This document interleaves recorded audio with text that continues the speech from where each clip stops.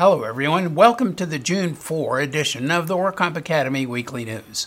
I'm Renee Folson, attorney with the Floyd Skeren Law Offices. Thanks for joining us today. Let's get started with our litigation report. The Court of Appeal ruled that unknown, undocumented workers may prevail on wage and hour claims. And the court affirmed the rule that after discovery of an undocumented worker's status by an employer, the workers are entitled to most of the legal rights and remedies provided to employees. Here's what happened in the unpublished case of Lepay versus Luft Enterprises. 3 undocumented workers filed a lawsuit against their former employer, Luft Enterprises, doing business as Indecor, and its owner, Otmar Luft, alleging unpaid overtime wages, failure to provide meal and rest periods, and other labor code violations.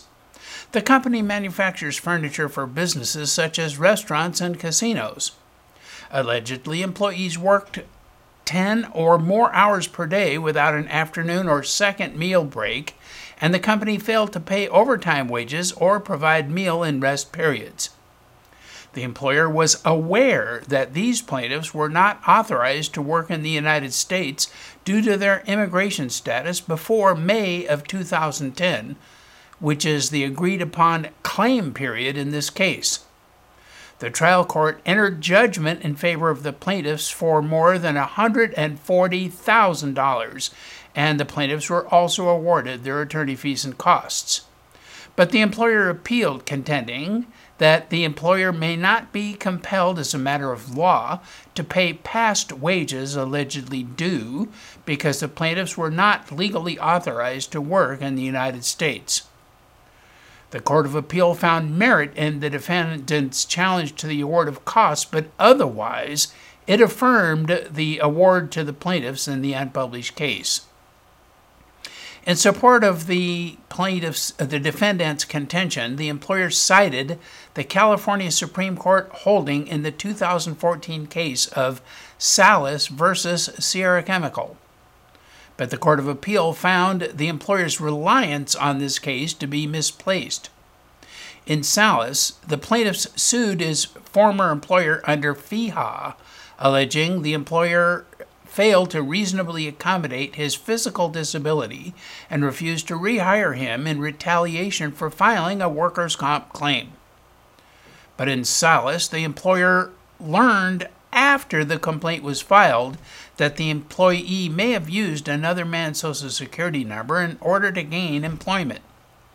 The California Supreme Court ruled that federal preemption does bar an award of lost pay damages under the FEHA for any period of time after an employer's discovery of the employee's ineligibility under federal law to work in the United States.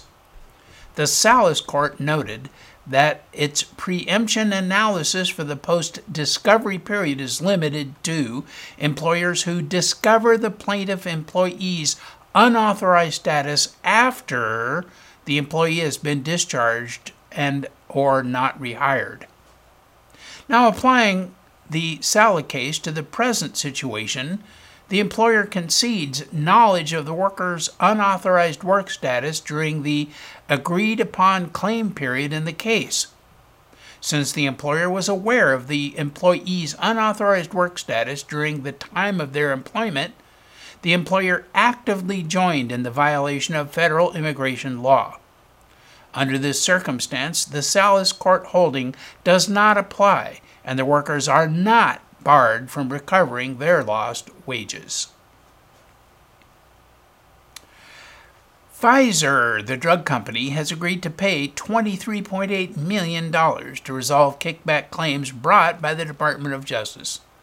Under the federal anti-kickback statute, a pharmaceutical company is prohibited from offering, directly or indirectly, any remuneration, which includes paying patients' copay obligations, to induce Medicare patients to purchase the company's drugs.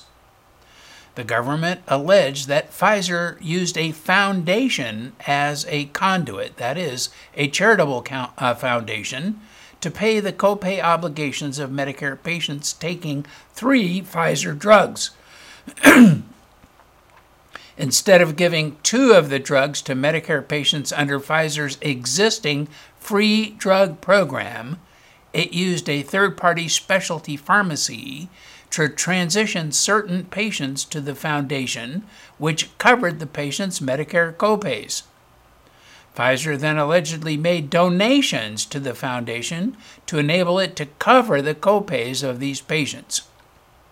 With respect to the third drug, Pfizer allegedly worked with the foundation to create and finance a fund for Medicare patients and coordinated the fund with its price increase on the product to pay for the copay. In addition to the settlement money, Pfizer entered into a corporate integrity agreement with the Department of Health and Human Services. And now our crime report. An Anthem SIU investigator has been arrested and charged in a $20 million fraud scheme.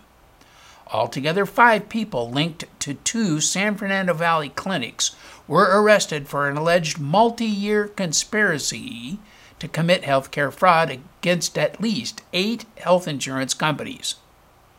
Those arrested include the owner and operator of the clinics, 50-year-old Rashkanak Kadem of Sherman Oaks, who owned and operated the 2 clinics at the center of the alleged scheme. The clinics were R&R Med Spa, which was located in Valley Village until early 2016, and its successor company, New Me Aesthetic and Anti-Aging Center, which operated in Woodland Hills. The indictment alleges that the defendants induced patients to visit the clinics to receive free cosmetic procedures which were not covered by insurance. The conspirators obtained insurance information from the patients and then fraudulently billed insurance companies for unnecessary medical services or for services that were never provided. Using the fraudulent proceeds from the insurance companies, the conspirators calculated a credit that patients could use to receive free or discounted cosmetic procedures. The conspirators allegedly submitted at least $20 million in claims to the insurance companies. The other 4 defendants who were arrested are 59-year-old Dr. Roberto Mariano of Rancho Cucamonga, a physician who helped operate the clinics. Also 49-year-old Marina Sarkissian of Panorama City, who was the office manager, and 38-year-old Lucine Iglesiavnov of North Hills, an employee insurance biller, and 44-year-old Gary Jigmezian of Santa Clarita, who is a former senior investigator at the Anthem Special Investigations Unit, the Anti-Fraude unit within Anthem that is responsible for investigating healthcare fraud committed against the insurance company. Jizmejian allegedly provided confidential Anthem information that helped the others submit fraudulent bills to Anthem. In September 2012, Jizmejian gave them insurance CPT billing codes that he knew could be used to submit fraudulent claims to Anthem without Anthem detecting the fraudulent claims. The indictment further alleges that Jizmejian worked to prevent the insurance companies from detecting the fraud at the clinics by diverting attention of other Anthem SIU investigators away from the clinics and closing Anthem investigations into fraud that was being committed at the clinics. According to the indictment, he also used confidential information to tip the defendants off about a federal criminal investigation into the clinics. 3 Bay Area pain doctors agreed to pay $260,000 to resolve DEA charges made against them and their pain clinic. Doctors William Longton, Reuben Kalra, and Richard Shinneman have agreed to collectively pay the money to settle allegations that they failed to keep and maintain adequate records and other allegations pertaining to their controlled substances at their Navajo, Pleasant Hill, and Pleasanton offices. The physicians operate under the name Pain Medicine Consultants, Inc., with offices in multiple Bay Area locations. Officials say a January 2014 DEA inspection uncovered multiple violations by the 3 doctors of the Federal Controlled Substances Act. The 3 failed to keep and maintain adequate records pertaining to the controlled substances. They failed to include the address of the patient on controlled substance prescriptions that they each issued, and exceeded the authority of their registrations by filling a prescription for a controlled substance, all in violation of the federal law.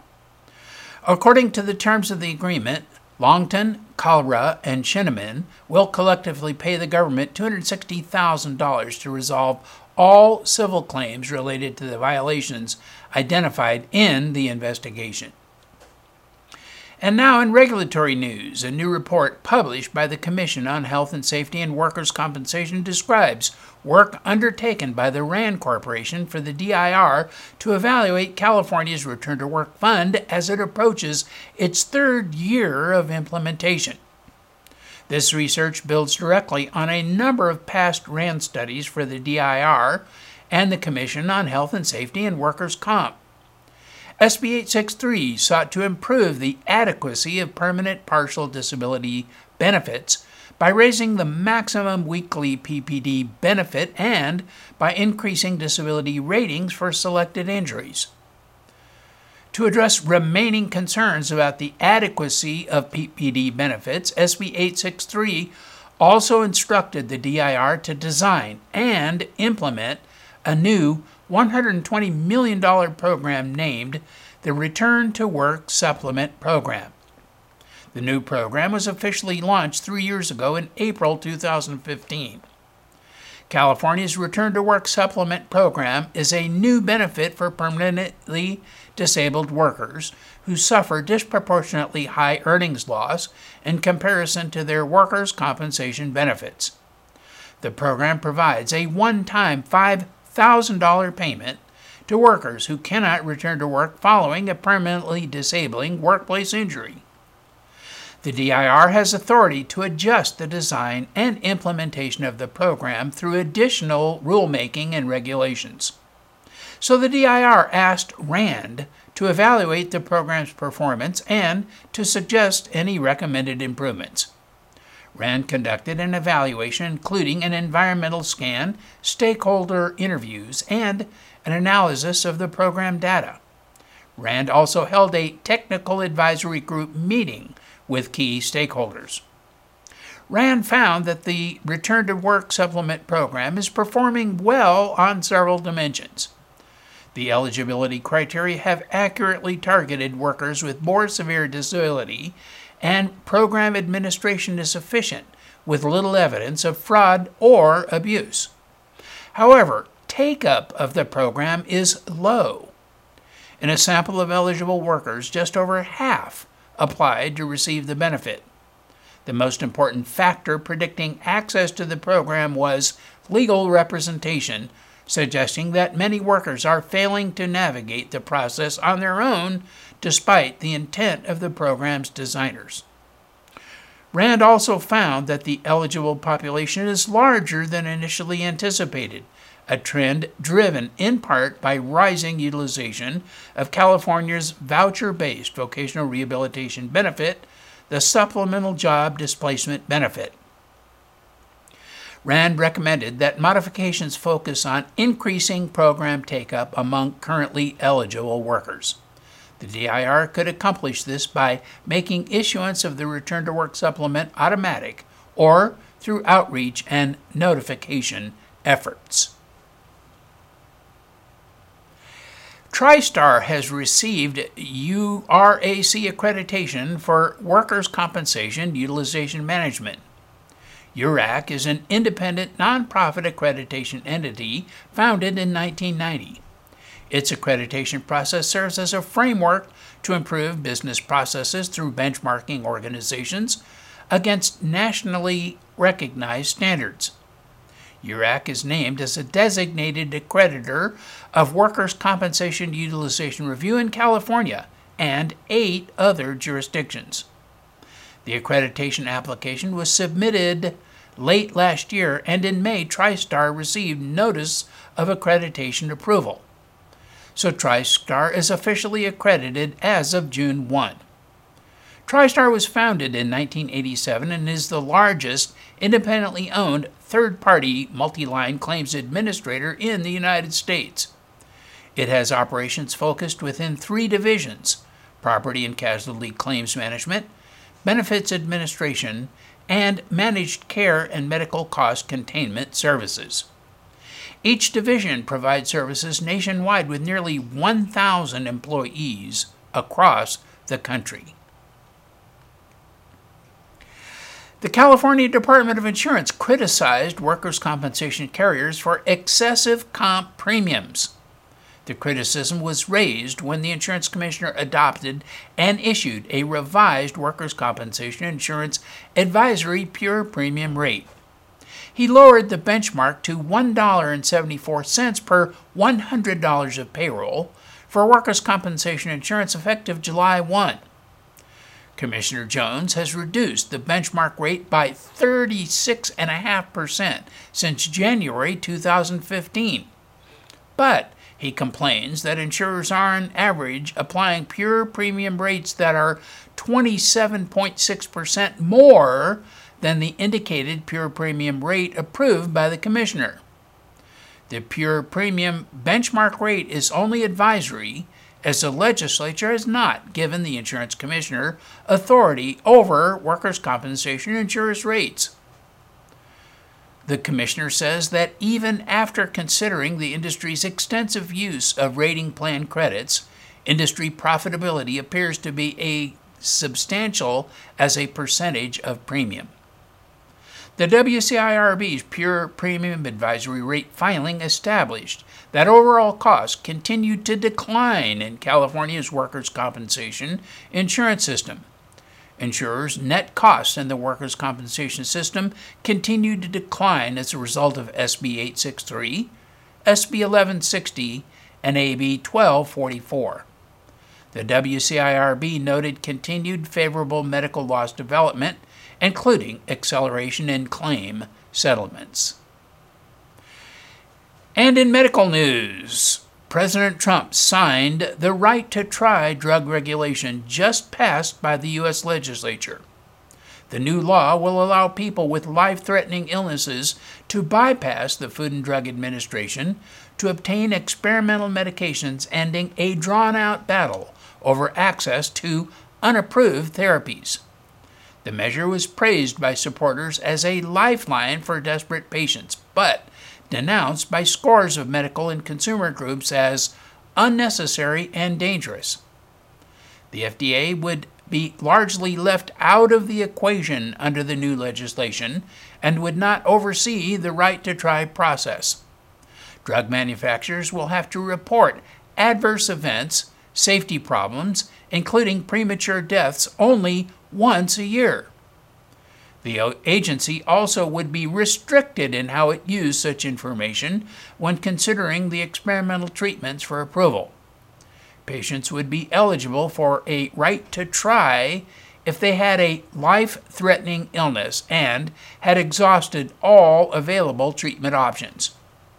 The medication itself must have completed early-stage safety testing, this is called phase 1 trials, and be in active development with the goal of FDA approval. One congressman opposing the bill argued that eliminating FDA oversight would provide fly-by-night physicians and clinics the opportunity to peddle false hope and ineffective drugs to desperate patients. He also added that the bill was opposed by over 100 patient advocacy and consumer groups. But Right to Try law exists in 40 states already, including California, but this federal bill would apply across state lines. Right to Try was signed into law in California by Governor Jerry Brown in 2016.